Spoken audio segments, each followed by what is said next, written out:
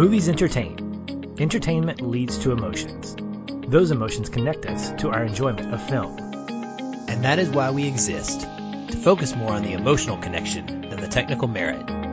Because every movie makes us feel something. Hello, listeners, and welcome to another episode of the Feelin' Film Podcast. I'm one of your hosts, Aaron, and unlike Mark Watney, I am not alone on this planet. Podcast, I guess, but rather joined by my best friend and co-host, Patrick. Hello, everyone. Haha, are you from Mars? I don't know. I'm from outer space. I just told them you were on this planet with me, so don't make me a liar. I should have gone like, this is ground control to Major Tom. Is it in every space movie? So that's not really going to come up anywhere in our notes, but is every movie about space obligated to have that song in it somewhere? Could be. It seems like it's in most movies in general. Like, I know it was in the first time I heard it. I kid you not, Aaron, and this is going to make me probably feel, well, it won't make me feel old, but I'll probably be shunned by some people. But the first time I heard that song was in the movie Mr. Deeds, the Adam Sandler led movie where, and they were lip syncing it or singing along with it. And I was like, this is a fun song.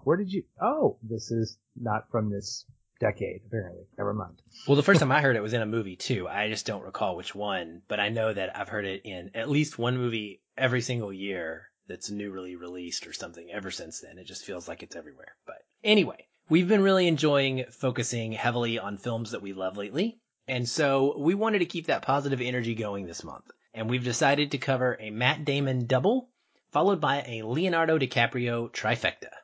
We are going to kick things off by talking about Ridley Scott's awesome adaptation of Andy Weir's fantastic science fiction novel, Martian. We'll get into the movie shortly, but first I have a couple of quick announcements. First up is the August donor pick voting. This month, just like last August, we are going to cover what we consider to be classics. I don't want anybody to get upset and think that that means black and white or something. It could, but it could also just mean a film that we consider to be something that is big time noted in the culture, in the zeitgeist at the time, and or has a very, very strong, highly regarded reputation. So the 5 films that we are putting up for the vote this month are The Graduate, Rear Window, Rocky, Rebel Without a Cause, and E.T. If you would like to be a part of the voting, you can go to patreon.com/feelinfilm, become a supporter of the show for as little as $1 a month, and you can get access to all of our bonus content as well as vote monthly in these polls. The voting takes place from the 1st through the 10th of each month, so depending on when you're listening to this, you probably still have time to get involved and help us pick the classic episode that we're going to cover at the end of August.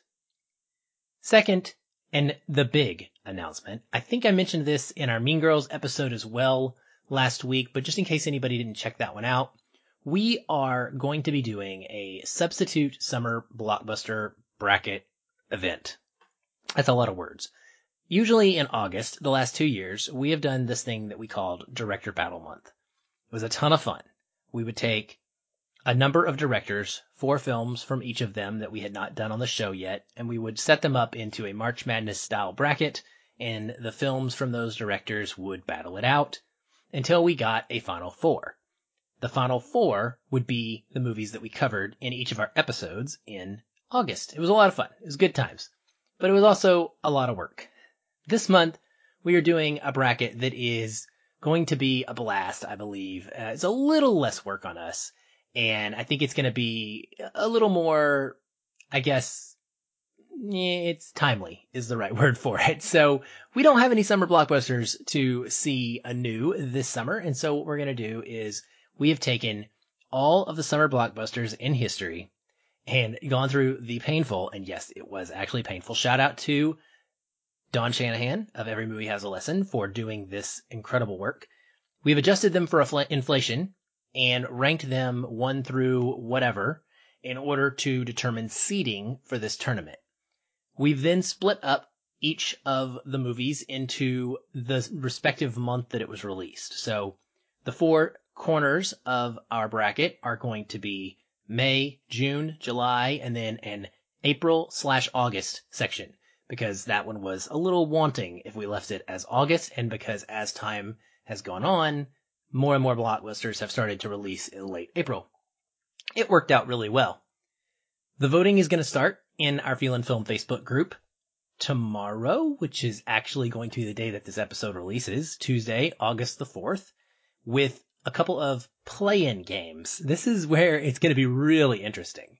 So the 15th and 16th seed in each of the 4 quadrants are actually going to be they're going to come from, 8 potential films. So the bottom 8 in each of these rankings that we put together are going to be put into a poll, and whichever 2 films come out at the top of those 8 will be the 15th and 16th seed. This includes films such as Top Gun, Fast 5, Wonder Woman, some really big numbers that I think are going to potentially sway the votes, okay? When you see the bracket, you'll understand that not everything looks quite as it may kind of be envisioned in your head. So Jurassic Park is a 3 seed, for example. It's not a 1 seed. Does it mean that Jurassic Park's not going to go far? Absolutely not. It probably will do just fine. But I think it's going to be a lot of fun, Patrick, because we're going to get to see some seeding upsets, which is always a joy in the tournament. So listeners, what you need to do is you need to join the Facebook group. We talk about this all the time. It's because we love it. It's a great place. It's got about 650 members. It's constantly having them rave about how wonderful of a place it is.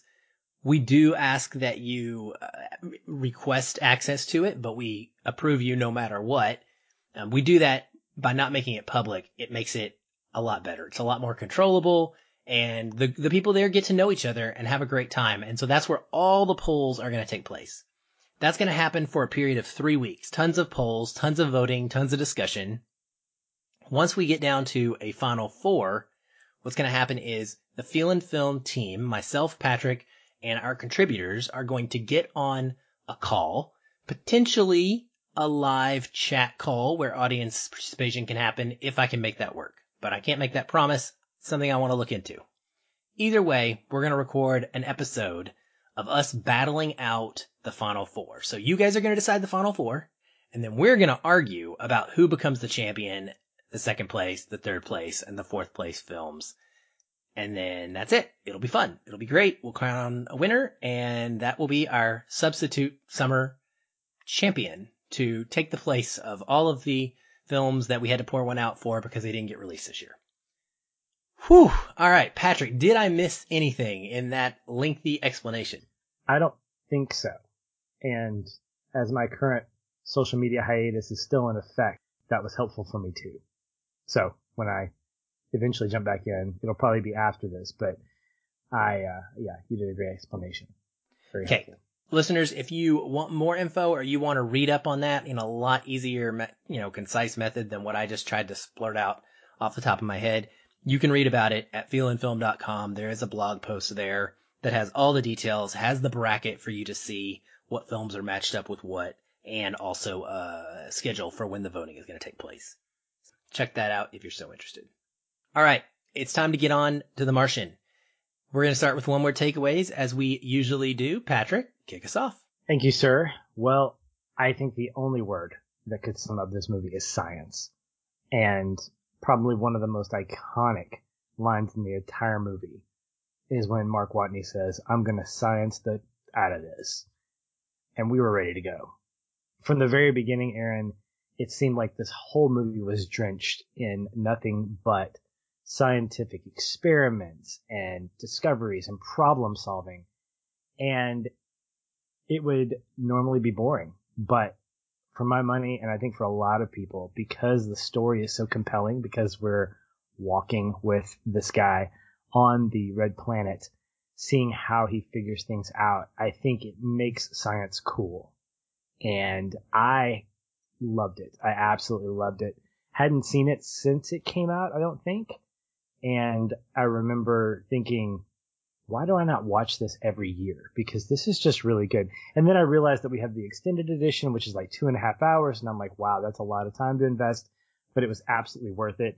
And this is definitely going to be a standard going forward to watch at least once a year when I want to have a great adventure or when I want to feel a little bit less smart about things that I know, because this definitely makes me feel a little bit stupid when it comes to science.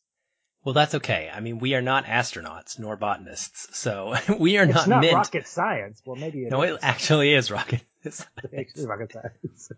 Yeah, I came away with the same one-word takeaway, and there's actually not a lot to say here that we're not going to cover in detail, but you nailed the number one thing, which is the iconic quote. And I still remember, I guess, hearing that quote because I listened to the audio book. I never actually read it physically, but I heard it when this book came out and just being like, what? That's amazing. And of course, it is the line that has just sort of become synonymous with this movie.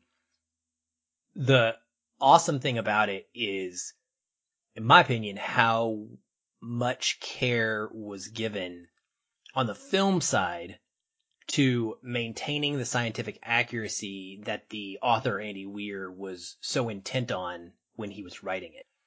I was watching the making of documentary about the movie afterwards and unlearning about how much NASA was involved and how they essentially gave Ridley Scott and his crew an open door policy. And they were like, come visit, come check it out, come see what we have to do.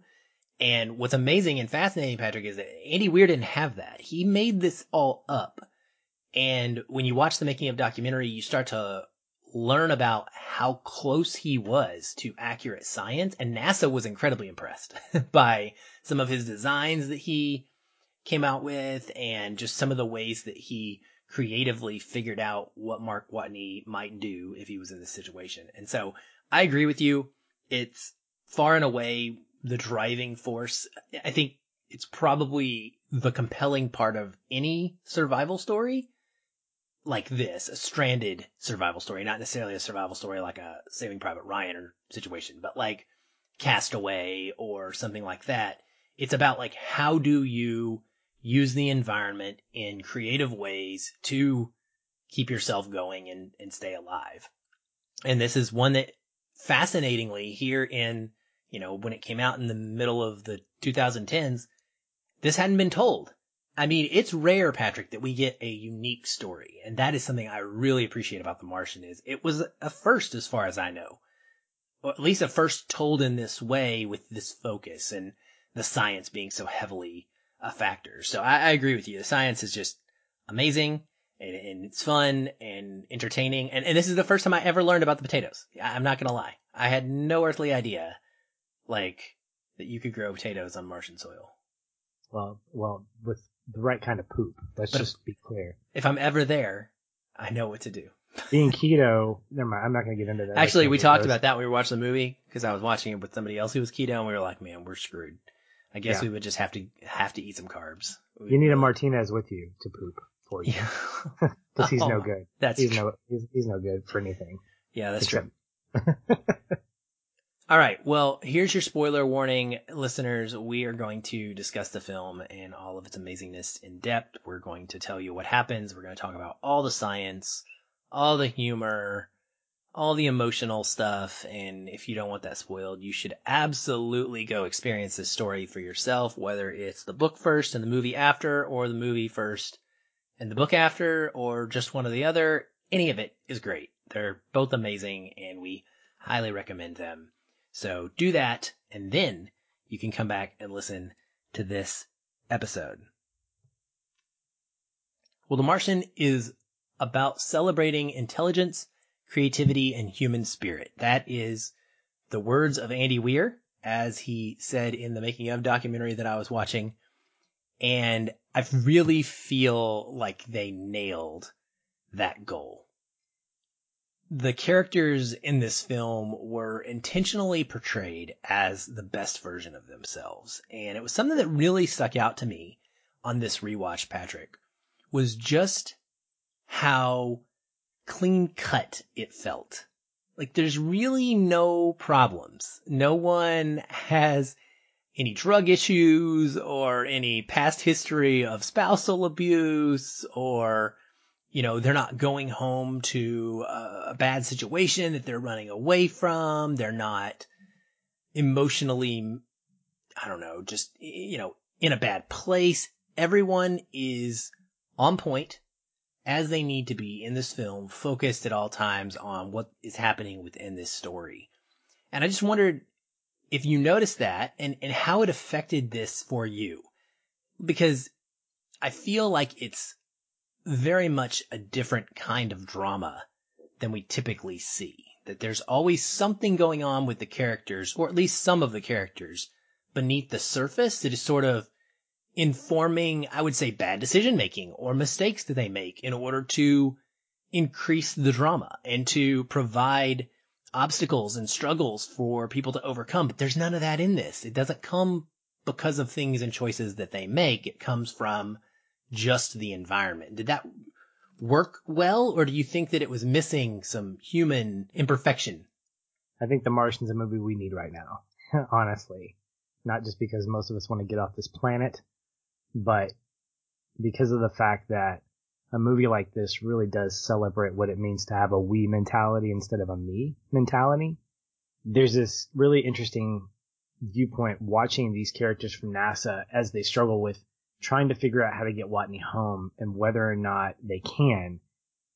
And it seemed like almost everybody on that staff had that sole purpose, that they cared about him. They cared about him more than the mission. And that caring extended to him at one point, probably because he needed to keep his mind off things, but he continued the mission.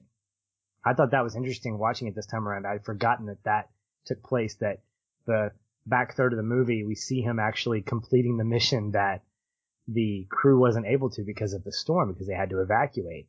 And at first I thought, yeah, it's definitely for him to be able to kind of occupy his mind, kind of keep himself occupied.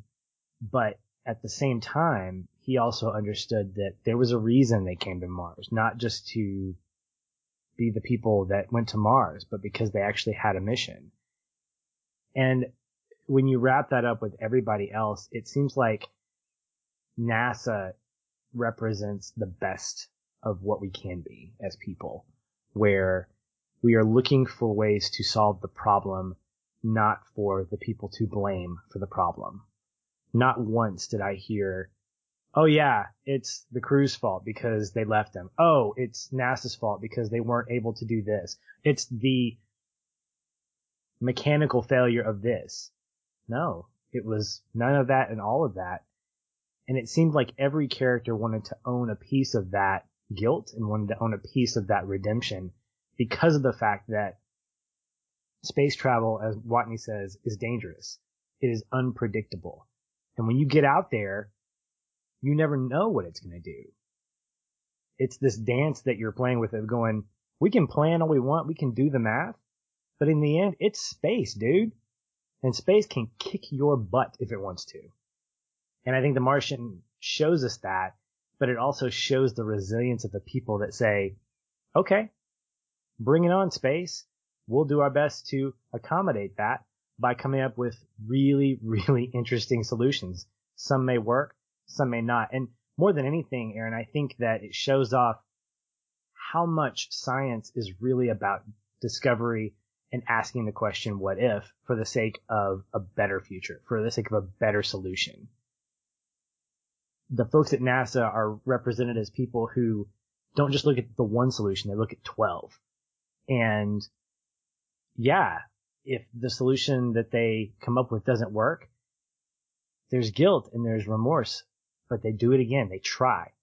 I never once saw anyone say, you know what, it's hopeless. There's no point. No, because one man's life is worth it. But I think under the surface of that, that's kind of the goal of NASA, is to be an entity of discovery and to explore the unknown, which is space travel, and to also recognize that, you know what, we don't have all the answers and we're going to make mistakes and we're willing to take the risk for the sake of rescuing people, for the sake of discovering new things on other planets. And I love that. Absolutely love that, because I think it's something that we don't have a lot of. There's not a lot of optimism in our world. And I say that tongue in cheek, that it's the movie we need right now, but it's kind of true, because I want to see the best in people. And to answer your question, I think that adding drama within people, between people, drug abuse or whatever would have been completely distracting because we had enough conflict with space in and of itself. It was enough to occupy a 2.5-hour movie. We didn't need conflict between husbands and wives. We didn't need conflict necessarily between staff members. There was disagreements, but nothing to the level where that became a subplot. And I think if we had that, it would have become a different kind of movie.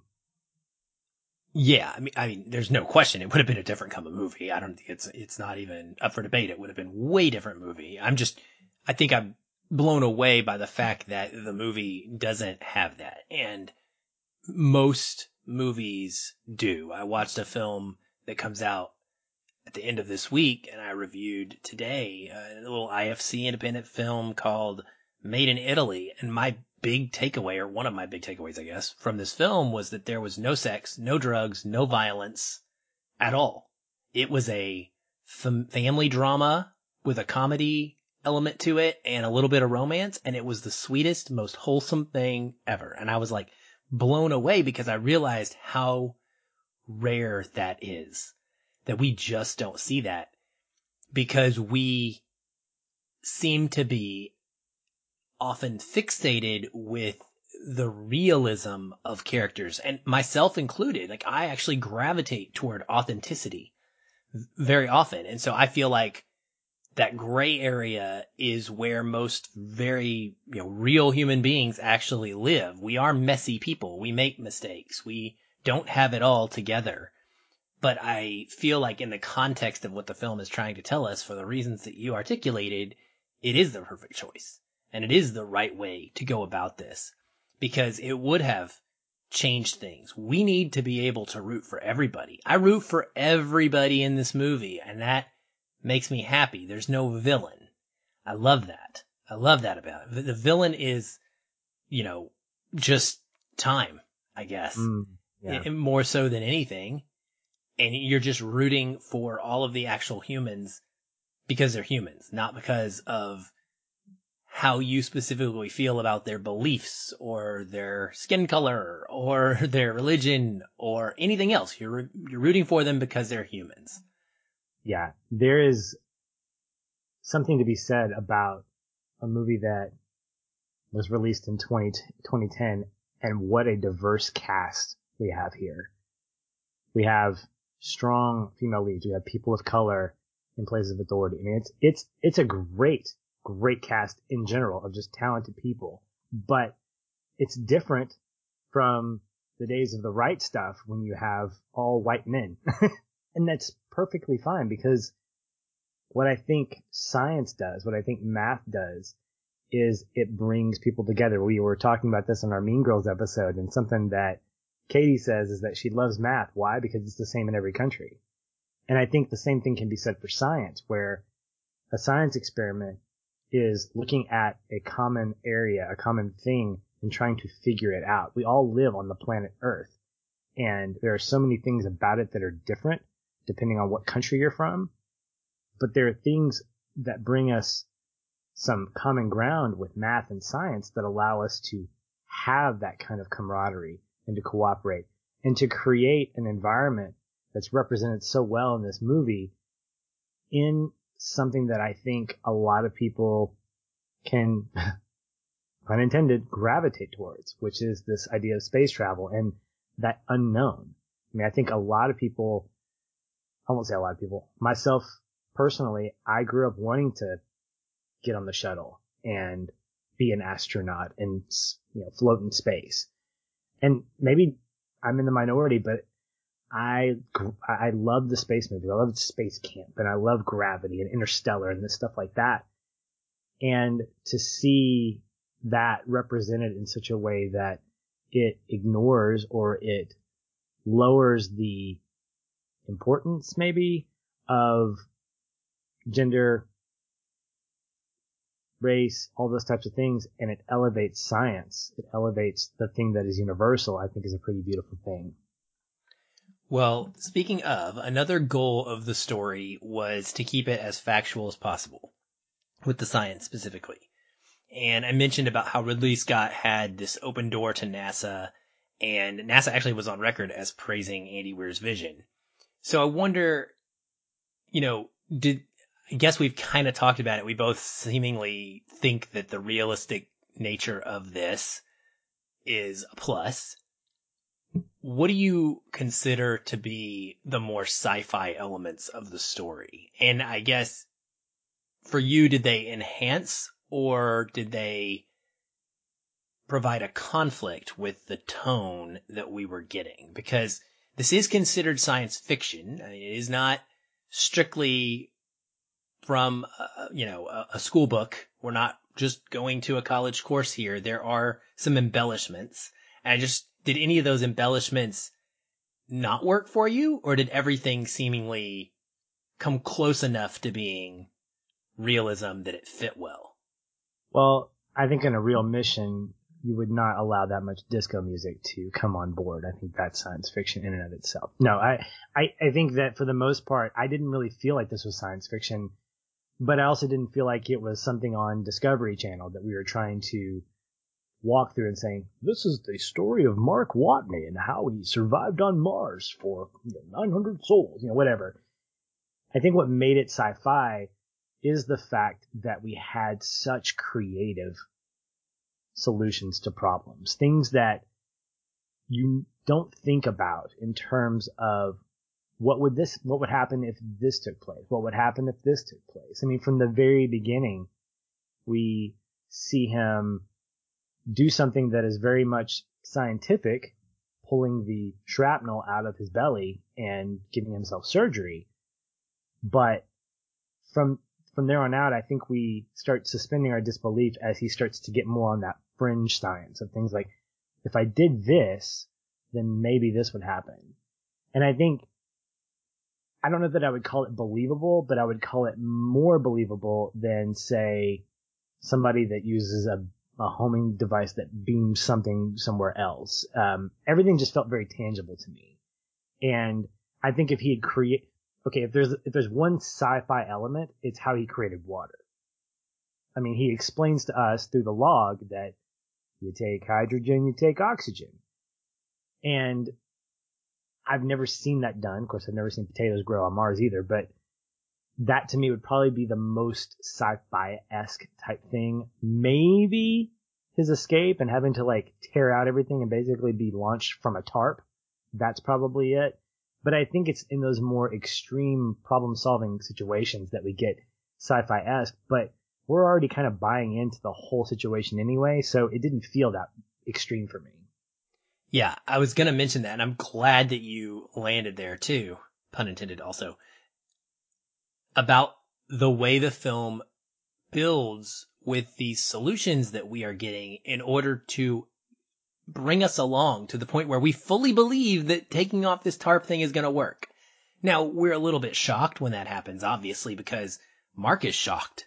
Like, he himself is like, what are you talking about? Are you sure about this?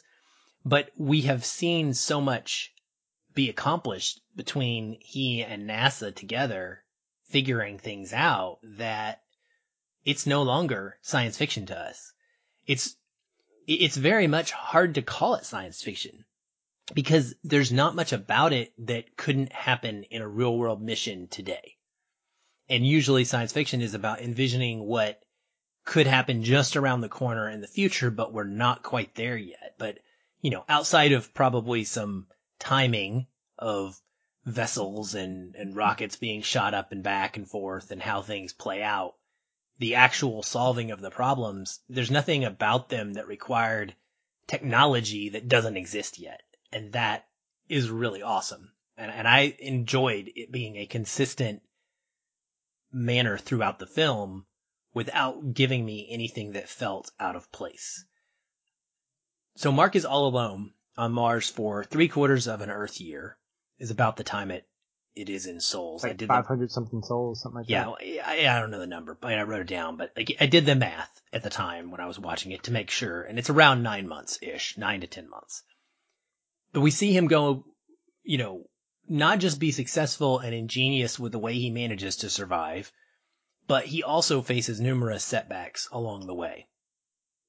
And for me, I view this story not just through a lens of watching it because it's fun to see somebody solve all of these problems, but I think about it from a very psychological place. Honestly, Patrick, I would have died in the first couple of minutes because I would have never been able to perform self-surgery. In fact, I'm not smart enough to have left the rod in my stomach knowing that it was sealing my suit. I would have instinctively pulled it out, maybe, if I could gather the strength, because that, knowing it was going to hurt, I'm such a baby with pain, I might not have. But I would have tried. That would have been my thought, would be like, I need to pull this out. So I would have died instantly right there because I would have punctured the hole in my suit. But then if it came to actually having to, pull something out of my body, it's funny because this happens like really at the beginning of the film, and it's like the only cringeworthy moment, and it's some cringeworthy stuff. Like, it's heavy. It's kind of in there. I gotta admit, like, that surgery scene just does me over. I'm just like, ugh, by the end of that. And then, he has to staple himself. But there are multiple incidents in the film where Mark has to overcome continued problems. One of my most, I guess, I don't know, one of the connecting points that I almost had was this moment of extreme anxiety that Mark faces after his Hab world explodes and he has to use duct tape to seal it up, which is brilliant in and of itself. But then he seals it and he has this tarp creating the suction inside, and he goes around and he caulks the outside. And that night there is this massive storm and it is just blowing and flapping. And you see him legitimately scared. He's sitting there. He's kind of like shaking back and forth. And it's one of the only times in the movie. We only see him like this maybe 2 or 3 times. Mm-hmm. And it's always brief because he's got a handle on it. But like, we see him very, very scared and with tons of fear. And you've got to think, like, there's a massive storm out there, Patrick. All it takes is one pebble, puncture a hole in that thing, he's dead. That's it. One piece of this falls apart. And so I started thinking about like how on the precipice Mark is for the whole time he's there. And it's easy to gloss over that when you're watching the film because you're laughing often and you're thinking about how fun it is that he solved all these problems. But I really enjoy the fact that the movie will not continuously, but will intermittently drop us back down to let us remember, like, this is serious. And he is always on the brink of death. That it is just one minuscule thing going wrong that could set it all apart. And so Mark has to psychologically do what he says at the end of the film when he's teaching that class and they ask him about surviving, they don't ask him anything. He's like explaining to them and he says, you just work the next problem. And if you solve enough problems, you get to come home. And so psychologically, did you pick up on that? I know you have a degree in this, and so I really wanted your perspective because I can tell you, Patrick, I don't think I have this in me. I think that this is a trait that not necessarily all humans possess. Maybe I'm wrong, and maybe it's fight or flight in a big way. I don't know, but I just feel like this is something that is what makes a person like Mark Watney, what makes people like astronauts exceptional is their ability to handle this level of stress and psychologically compartmentalize that fear in order to get the job done. I think there's a level of that exists in those who choose to become astronauts, because in a similar way to military, and you can speak to this, you train your brain to accept certain things. That when you go to Afghanistan or someplace where it's a high combat area, depending on what you're doing there, you expect there to be shrapnel. You expect there to be bombs going off around you. It just becomes normal. Not that you accept it, because at any given point, you're right. A bomb could go off, you could hit a landmine, you could explode, whatever. You have to always be on your toes. Astronauts, I think, have the same mentality. And I can't remember who said it, if it was from a movie. Maybe it was Alien. But someone said, in space, no one can hear you scream. And it's a tagline on the poster. But yes, it's from Alien. On The Martian? No, in Alien. Okay, there we go. That's what I thought. I remember. No one says it, thankfully. That would be like really on the nose. But the sentiment, I think, is real for space in general. There is no oxygen in space, so everything is quiet. I think it's what makes Interstellar such a fantastic movie is we get the sciencey side of the silence of space. And there's eeriness to that. I think the sound editing and the sound mixing in this movie really kind of catapult that. And what I'm getting to from a psychological standpoint is we capture the isolation of Watney. And from the very beginning, this was something interesting to me is that I don't know that we ever get a pause for him to say, oh my gosh, I'm alone.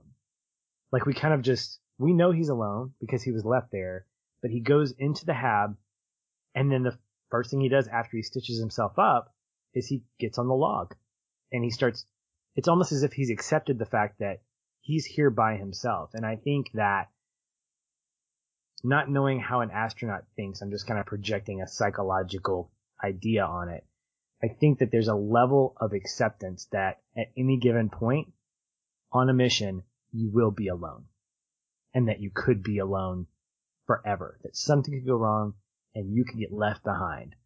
Those images from like Gravity or images from movies where you see these astronauts just kind of floating above the Earth's atmosphere. As a kid, I was like, oh my gosh, they're going to fall and they're going to burn up in the Earth's atmosphere. Or what would happen if Newton's law went into effect and somehow their jet propulsion malfunctioned and they just started spurting and it went away. They started floating away towards the moon. That scares me, Aaron. I mean, that freaks me out because of the fact that if you're doing that, you can't stop. And I think that for an astronaut, you have to be able to overcome that. You have to have the mentality of saying being alone is it's part of the risk. It's the risk of being an astronaut because of the fact that you could be. And the unpredictability of space, I think, really kind of elevates that. So for Watney, I think looking at Matt Damon's portrayal of Mark Watney seemed very accurate. We had these pockets of breakdowns. The moment that you were talking about, I think he was counting potatoes. And as the storm is just kind of raging outside, you can see him kind of cringing a little bit. Not because he feels like he's going to get hit. I think it's part of that, but I think it's also the fact that he's just like, when's it going to stop? When's it going to be over? Mm-hmm. And I think he portrays this character in a way that says, I have to be someone who's always looking for a solution because if not, I'm going to die. Survival is about always looking for the next problem to solve because there's always that thing that's right around the corner that could probably kill me. Right. And being prepared for it when it comes. Right. And so I think that's why, like, I realized really quickly, like, I'm not cut out for that. I don't think like that. And this is something that gives me so much respect for that job because I can see that in action. I can see the type of person that it requires to be able to even do this. Right. Yeah. And that's not me. Was there anywhere that you felt like you would have tapped out? It would have to be when his shield cracks and he puts duct tape on it. I'm like, I would have died. That countdown of the oxygen saying, 15%, 10%. I'm like, screw it. I'm dead. You would have froze. Mars, yeah, I would have. I'm done. I would have froze too. The last thing I would have done was think, oh, let me grab the duct tape and fix this. That's what I'm saying. Like, it's nuts, man. Were there any, before we get off the science heavy portion of this, is there any experiment, or I guess they're not experiments, is there any scientific solution, anything in this movie that stuck out to you more so than others? I guess I should just reword that. What are your favorite solutions that Mark came up with, Mark and or NASA, for how to solve the problems they faced? Well, I absolutely love the potatoes. I mean, I think that's something that's going to be just very much iconic. The ability to replicate and the fact that he says, I'm a botanist. I can do this. This is great. I would say more than anything though, it's the solution that Parnell comes up with to rescue Watney. And less about the actual solution, although it's pretty amazing, but how he describes it. I think Donald Glover is fantastic in this, and the way he just the scene's amazing. The scene is just fantastic, and just the way he uses the stapler to describe the Ares and how it, just making these noises and stuff. This is a rocket scientist. This guy has probably a 300 IQ, and he's making like little kid noises as he's going around Jeff Daniels' head, right? And that scene is the meta scene as well. Right. That gives the Lord of the Rings tie-in for Sean Bean, where they're talking about the Council of Elrond, and they're like, the Fellowship of the Ring was deciding how to destroy the ring, and then he's like, Teddy, you're Glorfindel, and then Sean Bean is there, and it's just, it cracks me up so much because of that tie-in, and it's like, I felt like very much when I remember seeing that or reading that in the book and just being like, okay, this guy is having fun. Like, he is writing this book fully aware of who he is in the moment, in the time period, and not trying to, project and make it too classic in a sense. He's not trying to make it timely or whatever. He's capturing something that those of us who follow pop culture know, which is Sean Bean dies in every movie, but luckily not in this one. He just gets He does fired. in Lord of the Rings, but not in this one. He does get fired. But it's just so fun because it was part of the Fellowship of the Ring, I agree with you. The potatoes are iconic. I mean, they are truly going to be the thing that everyone talks about with this movie. And that's cool. That's really neat. That's when you know you have something extremely special, is when there is something like that everyone who has experienced this story latches onto and immediately thinks of when it comes up. I also really enjoyed the problem solving for how to talk to NASA. I just thought that was brilliant because I'm not the kind of person who would have ever kind of figured that out, but just the idea that they went back and forth to solve that problem together, kind of coming up with the idea of pointing the cameras and then I'm going to go get this camera. And I really love that scene too, where they're just like, I don't know where he's going. And then they go and, Vincent and they pick up the picture in the cafeteria and they get yelled at and they're like drawing, I know where he's going. I know what he's doing. And then, I loved watching those moments where he and NASA were like replicating things on one side of Earth and then also him on Mars, and they were trying to solve the problems. They talked about that in the documentary as well, about how accurate that was. Like, that is actually what they do. They really do have mock-ups of all of these things at NASA and at JPL. And so it was a natural way for them to kind of experiment along with him and try to figure out solutions, and then they're able to talk back and forth. I also just don't think the film would be the same without them being able to communicate. I don't know that it would have been able to hold up without that. It had to be done. And I like it for the first quarter or third of it where he doesn't have the ability to talk to them because it gives it a unique spin, but it needed that change in order to make it work for a full-length story. Right. The other thing that you mentioned, going back to what we talked about earlier, is what kept this movie grounded for me was the introduction of Pathfinder, something that was very much about the history of NASA. It was a rover back in the mid-90s, and it did have a mission.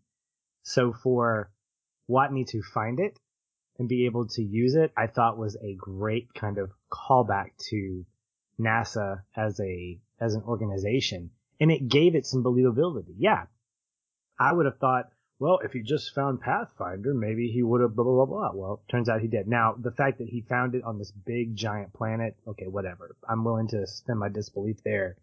But the fact that you're incorporating something that's very much real into a science fiction movie, something that did exist in history, I think gives it some of that grounded flavor that we like. Did you read the book?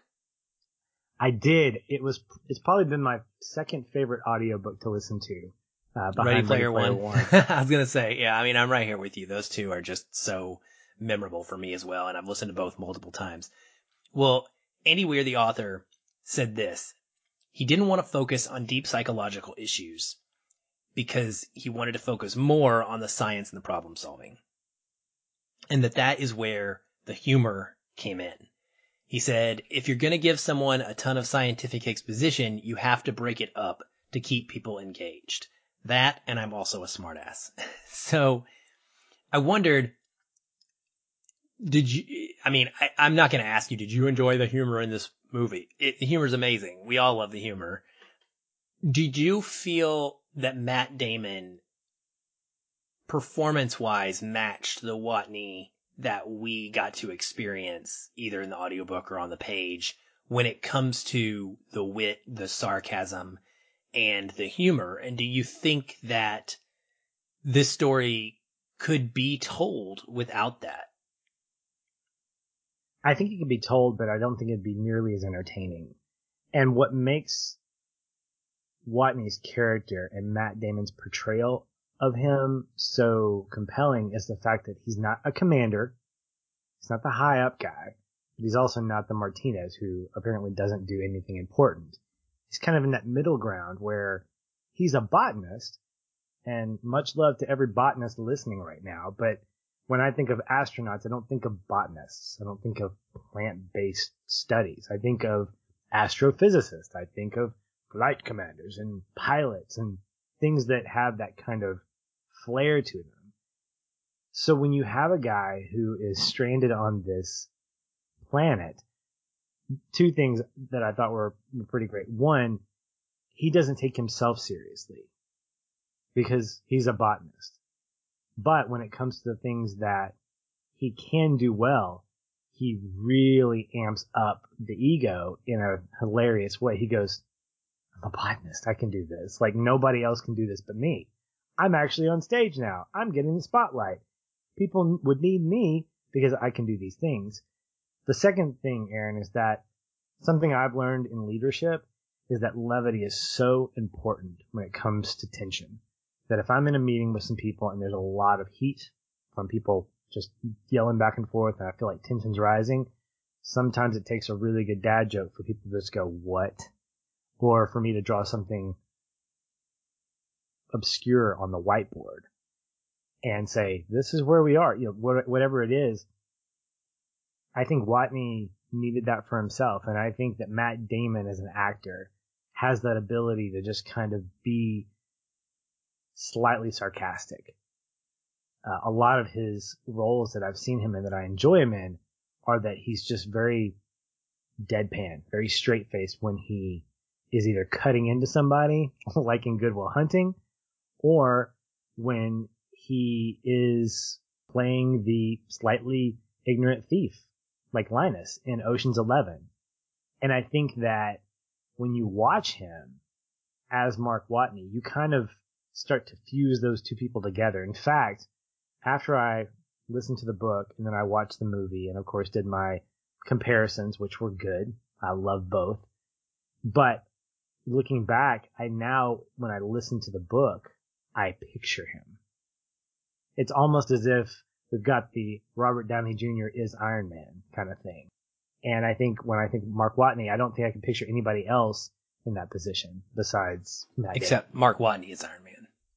Yes, which I think he pulls off that slightly less effectively, but still effective. Yeah, definitely not with the smoothness. It's more like Mark 1, first attempt, Tony Mark Stark. Point 1. Mark like when he, yeah.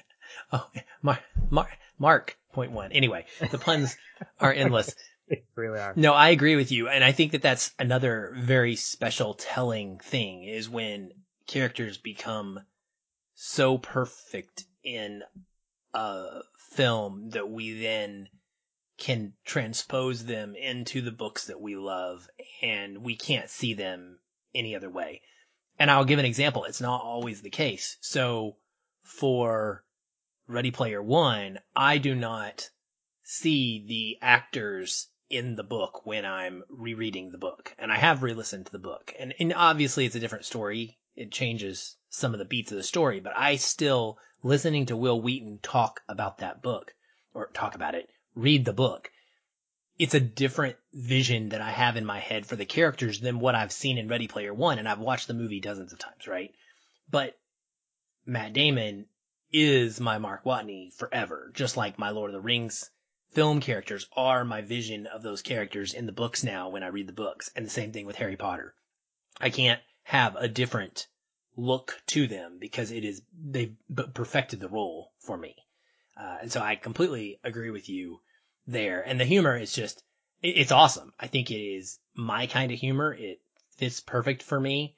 And I loved the structural element of him talking and leaving video logs. It provides a really cool method to tell story where he is able to talk to the audience without talking to the audience, because in most movies it would be annoying and you'd be like, okay, this is getting dry because we're just getting dumped exposition on us. But instead, because he's recording it for posterity's sake or sending messages to the, NASA, then it's able to be the same effective method of relaying information, but in a fun, interesting and dynamic way. And so I think it is just a brilliant weaving of how that is created in this film to make it entertaining, whereas it would be very much not so without that specific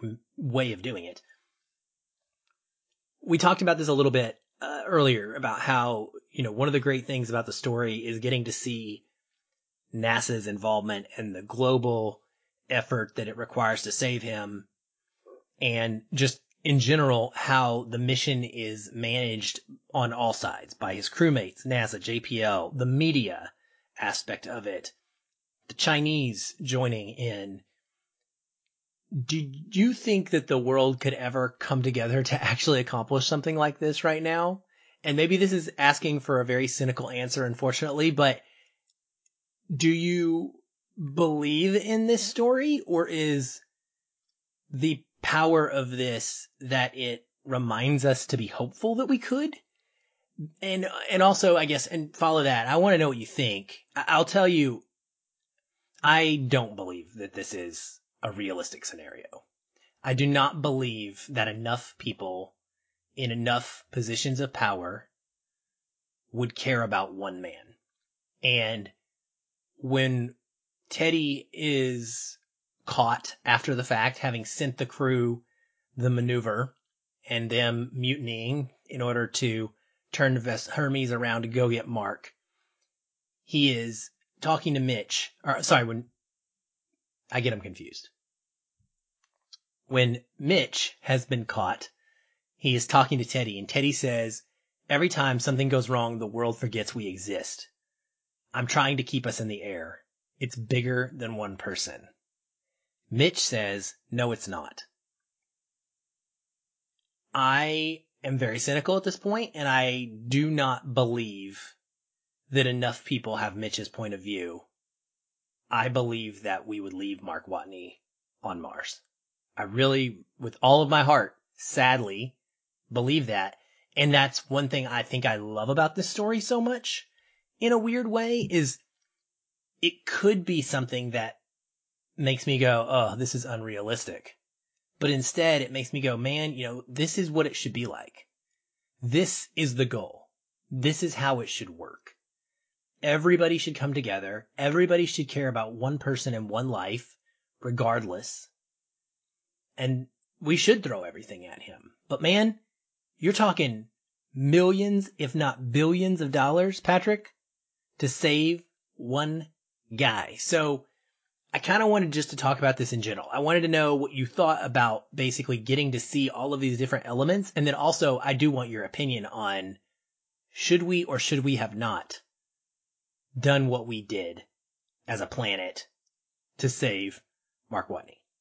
The should and the would, I think, are obviously two different answers. Because if I'm putting on my spiritual lenses, I'm thinking about the shepherd who went back for the one lost sheep and left the 99. There's an importance to being individualized and to mattering to people.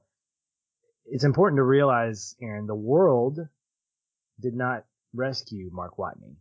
NASA and a partnership with the East saved Mark Watney. And if we're going to get specific, 5 individuals saved Mark Watney. I understand that it took a lot of money and that a lot of money could have been saved. But the fact is, had this existed today, I think NASA, with the power of media, with the power of the digital word, NASA would have done it. Because there is value to saving face. If the United States, with or without China, chose to leave a man behind on a planet to die, America would have been branded as, well, something I can't say on this show. But the fact is, I think the motive would have been different. I don't think people would be crowding the streets of New York like it's New Year's Eve by any means. I think this is Apollo 13 all over again, where they're trying to get the guys back home, and people think it's kind of an interesting thing until he either comes back or he dies, and then 3 months later, what's the next story? And sadly, I think that's the reality that we live in. So should we have? Yes, absolutely. Because one life is worth it. But it's also worth it because from a public point of view, if you didn't, you're going to be branded as something really bad. So I do think that you're right from a... Of course I'm right. Yeah, there's something that Teddy, I think, also says about how, if we send them back out there, maybe it's Commander Lewis talking to the crew in that amazing scene where they're deciding what to do, but she's like, there's X amount of days that something goes wrong. It's Commander Lewis. It's almost my connecting point. And she's like, if blah, blah, blah happens, we die. If this or this, we die. If this or this, we die. If this or this, we die. And Mitch says something similar, or Teddy says something similar when they're debating this down on Earth about we are risking X amount of lives in order for a very, very minuscule chance to save one. What happens when this goes wrong, Patrick? And now we've lost 6 or 7 astronauts. Is that worth it? Is that the right call? And I think ultimately for me, the most important factor here is that I believe in what Mitch is doing. Mitch says it's the crew's decision. And that's how I feel. You're the ones in space with the opportunity to make the call about your own lives. As NASA and as the ground, as China, as whatever. And I say that when I said the world, I meant the entities involved in making the decision. Gotcha. Yeah. We are going to give you the financial backing to do what you feel is right. And if you want to put yourselves at risk, we're going to say, here you go. We're on board. Let's make it happen. Mm-hmm. But I truly believe the decision is no one's to make other than the people on that shuttle. Yeah, I would agree with that. And to an extent, I believe that we would have global partners. There's a really, really great scene where the Chinese counterparts are watching this news conference, and these two people are having this conversation, and there's almost like no hesitation. Like, yeah, let's help them. And the one thing that stands out to me is that there is a comment about if we do this, we lose the opportunity to launch this on our own. And the commander counterpart says, I don't remember his name, I apologize for not, but he essentially says, look, we can't make this public. This has to be a partnership between scientists. And I think that, I don't remember if this happens, I think it does in the book, but I think this re-emphasizes the importance of science being that universal language, that it's not, at this point, it's not about saving face, it's about saving a life. Now, when it comes to whose decision it is to make, I would agree with you, because the crew, they're the ones that are going to be doing the thing. And so ultimately, it's their choice to make. The other thing I need to say is that, again, astronauts take a risk. And if 5 individuals or an entity like NASA decides that they're going to send these people to save this guy's life, this is going to sound harsh, but this is the risk you take as an astronaut. It's not the same as taking a risk as, I mean, would you do the same thing as a firefighter? Like if there was a guy in flames inside a building and the only way to get him out was to send 3 other people in there, would you do that? I mean, I would think you would, because that guy's important. Or is it worth losing those 3 lives for the sake of that one? It's a dilemma that I think exists when it comes to the value of one life over many.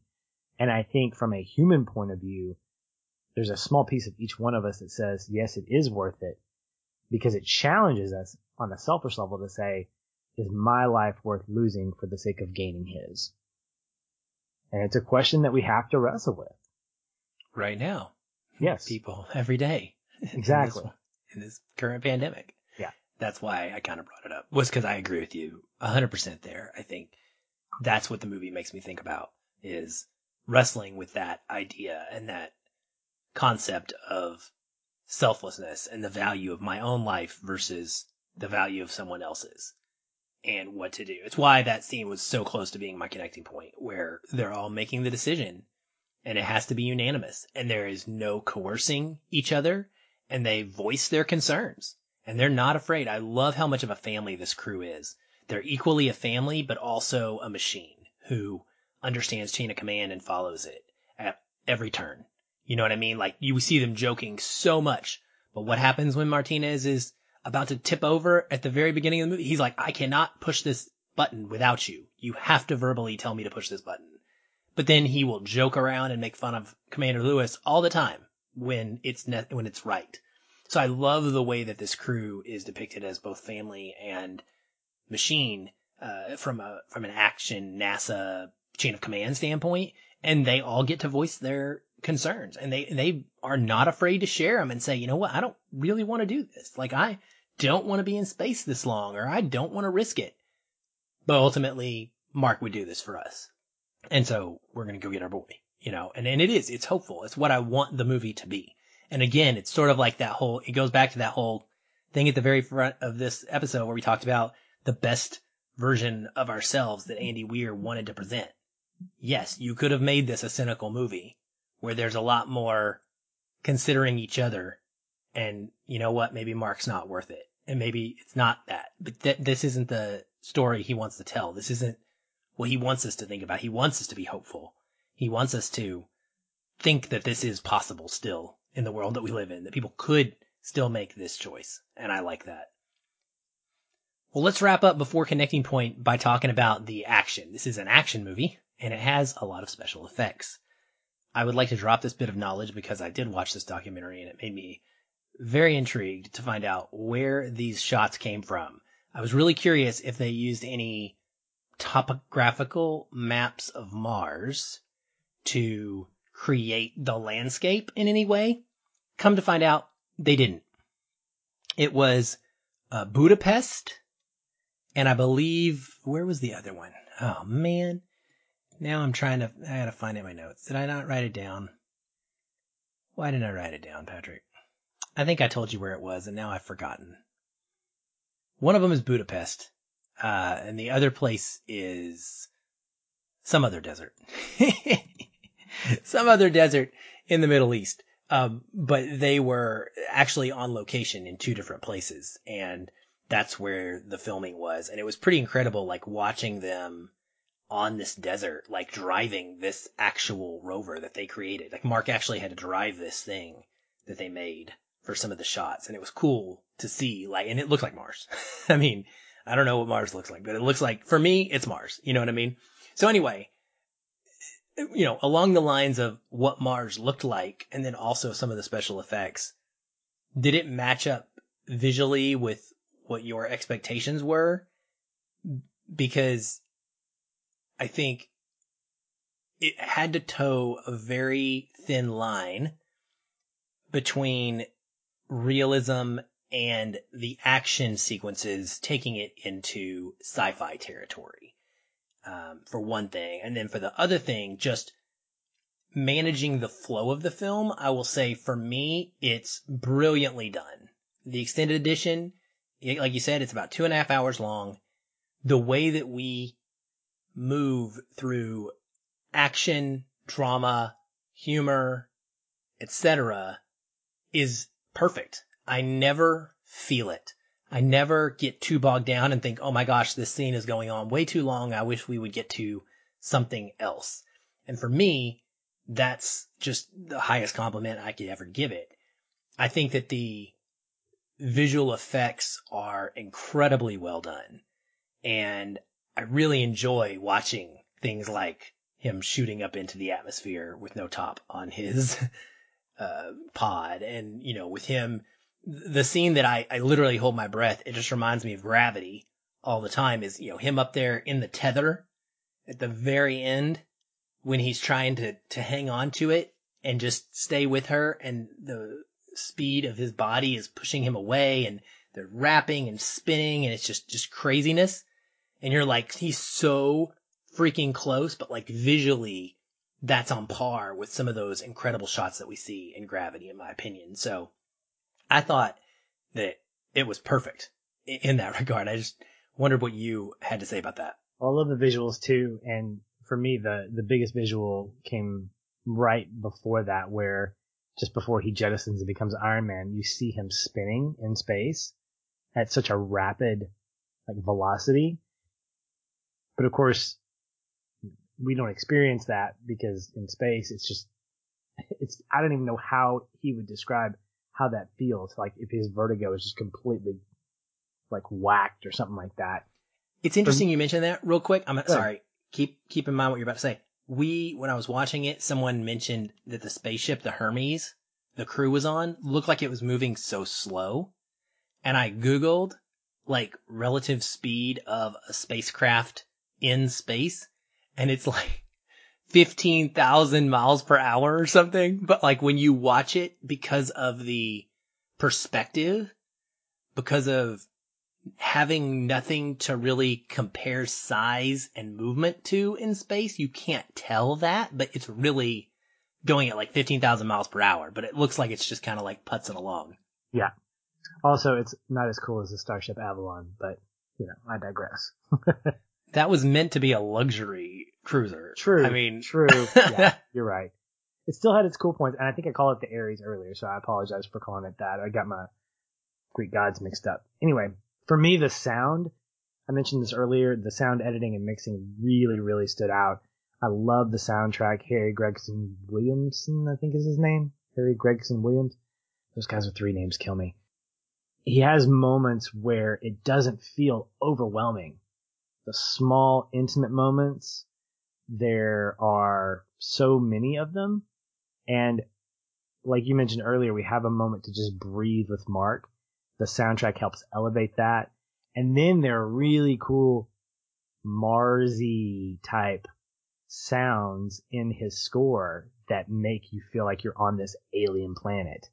The other thing is just, I don't know why I was attracted to this, but just hearing how Mark was cutting things and how he was chewing and all these different kind of close-up kind of moments where we feel like we're right here with him as he's putting in a log entry and he's, I guess, chewing on a cracker, and we can hear the food, and it's like, yeah, that's what you would hear because he's alone.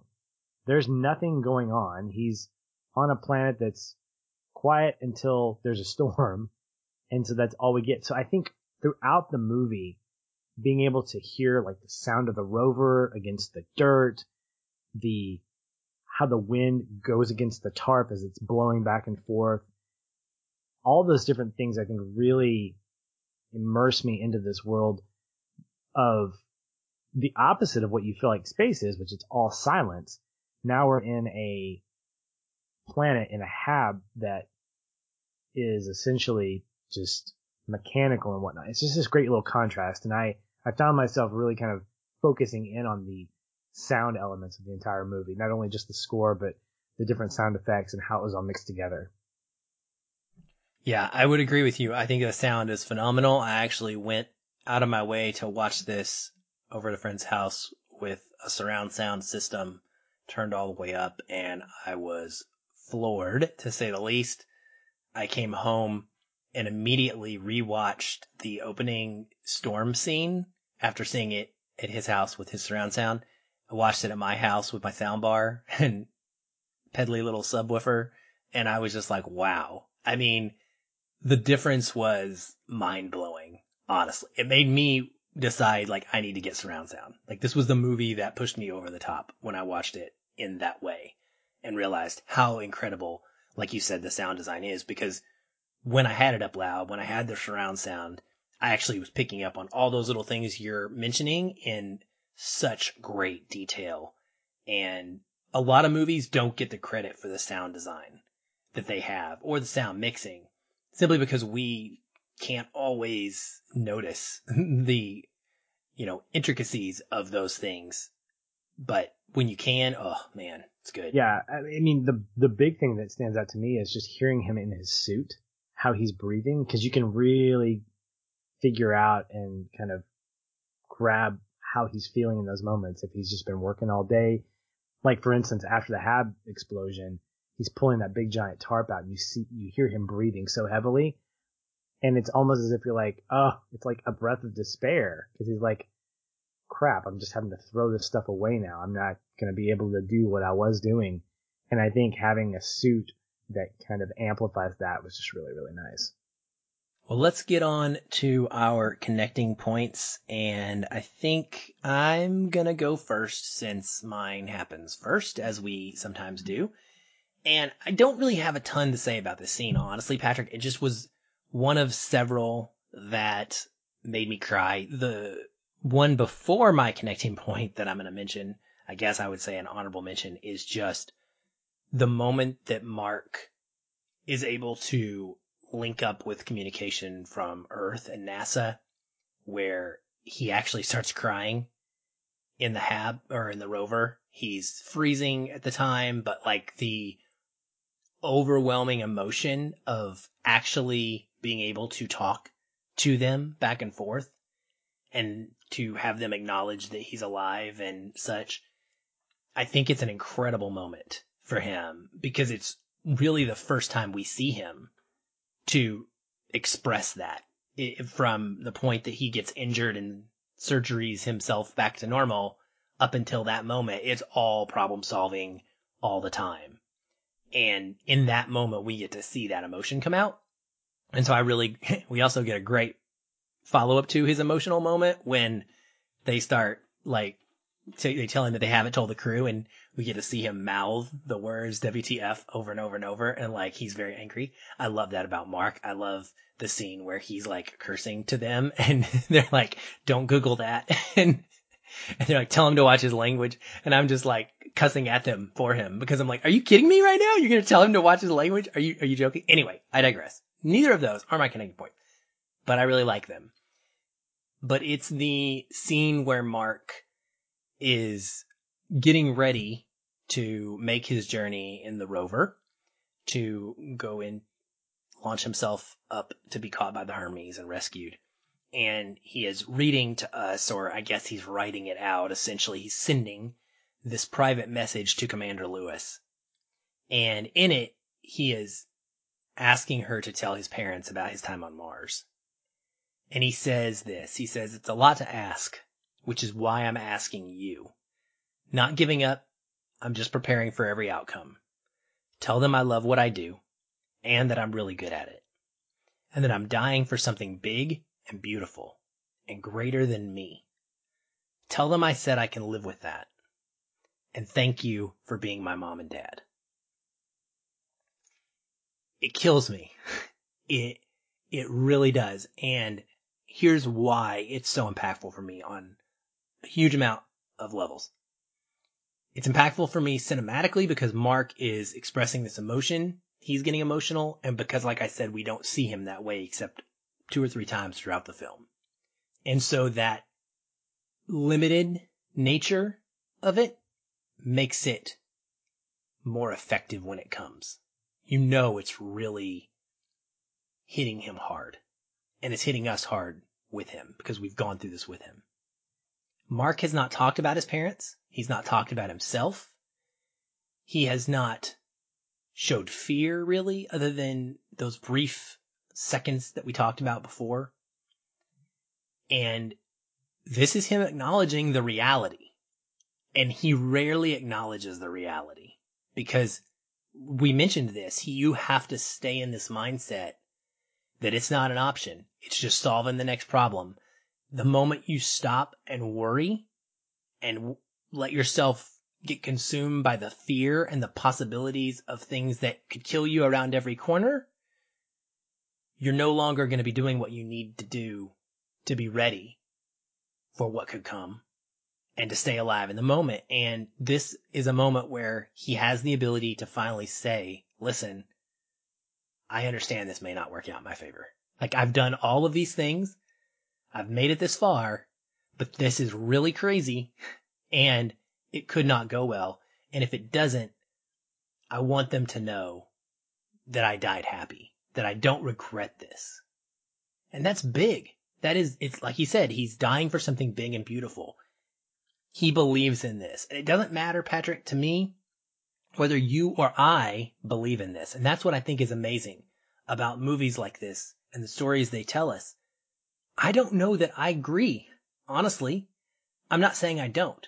But the point is that it doesn't matter whether I agree or not. It matters that Mark Watney, who I've spent 2.5 hours with, has proven to me that he absolutely believes that this is big and beautiful and greater than him.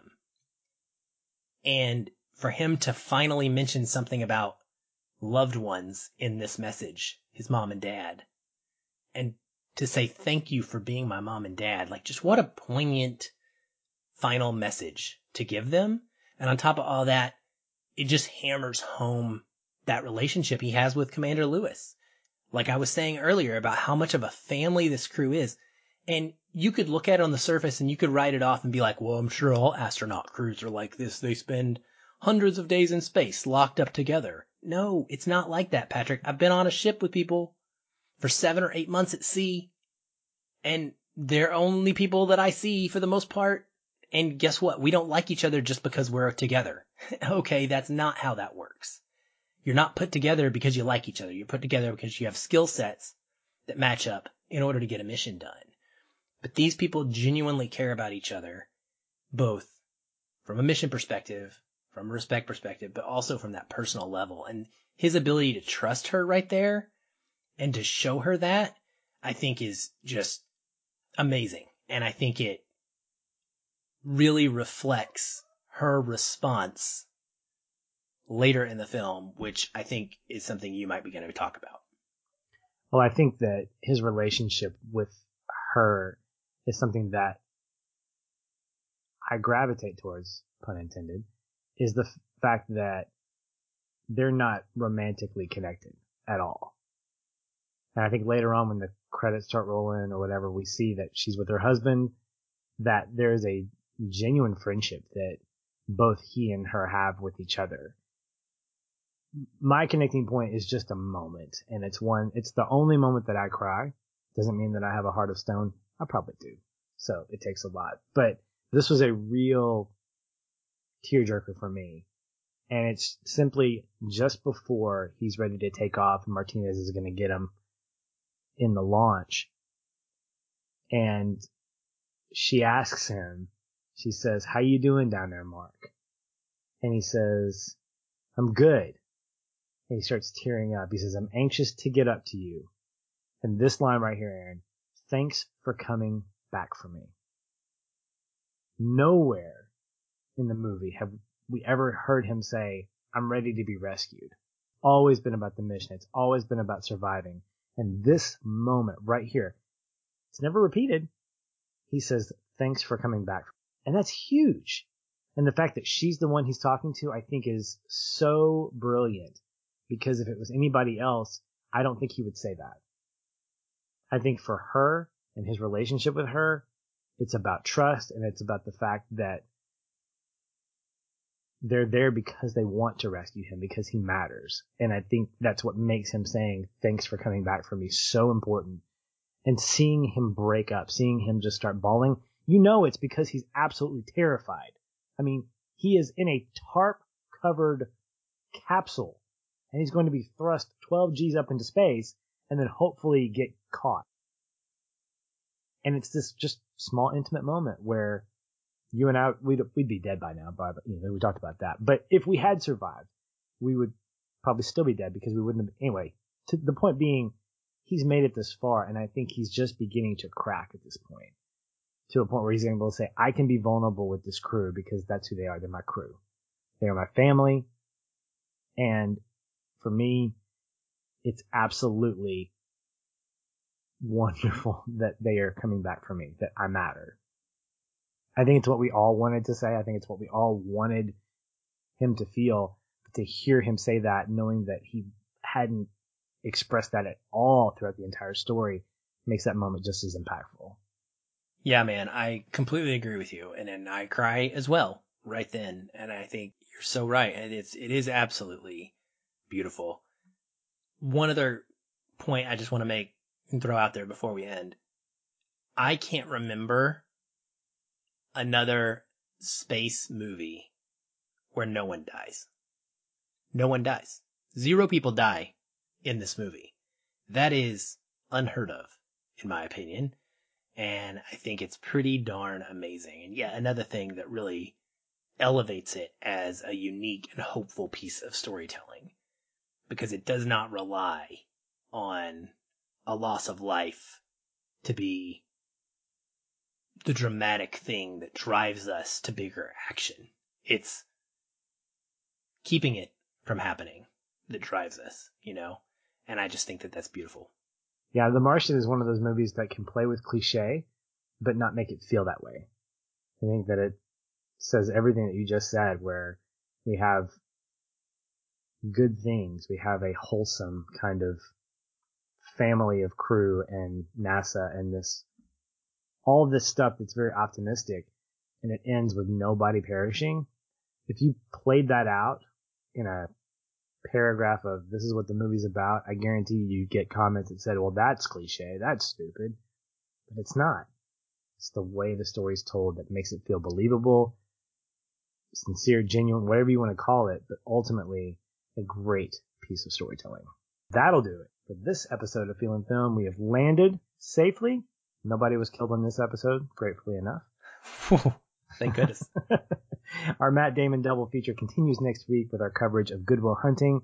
We'll see if he and the late Robin Williams' Boston accents hold up, and hopefully they're better than mine. Patrons, be sure to vote for this month's donor pick, and if you're a part of the Facebook group, which you should be, if you're not, get on that. Throw your votes out for our substitute summer blockbuster bracket. Aaron, thanks for another great conversation, and we'll talk soon. Hey everyone, thanks again for listening. If you enjoy the show, we'd love to hear from you. You can leave us a review on iTunes or wherever you're listening. These help increase visibility for the show and grow our community of listeners like you. We also invite you to connect with us further by joining our ever-growing Facebook discussion group. A link to that is in the show notes, or you can just search on Facebook and find us that way. If you'd like to continue the conversation with me, you can follow the show on Twitter @FeelinFilm, or connect with me in the Facebook group. I'm very active in both places and would love to chat. And if you want to connect with me, you can find me at Shoeless Patch on both Facebook and Twitter. Be sure to tag me in any comments so that I'll be notified and not miss you. Once again, thank you for listening. We'll be back soon. Until then, stay positive. And keep feeling film.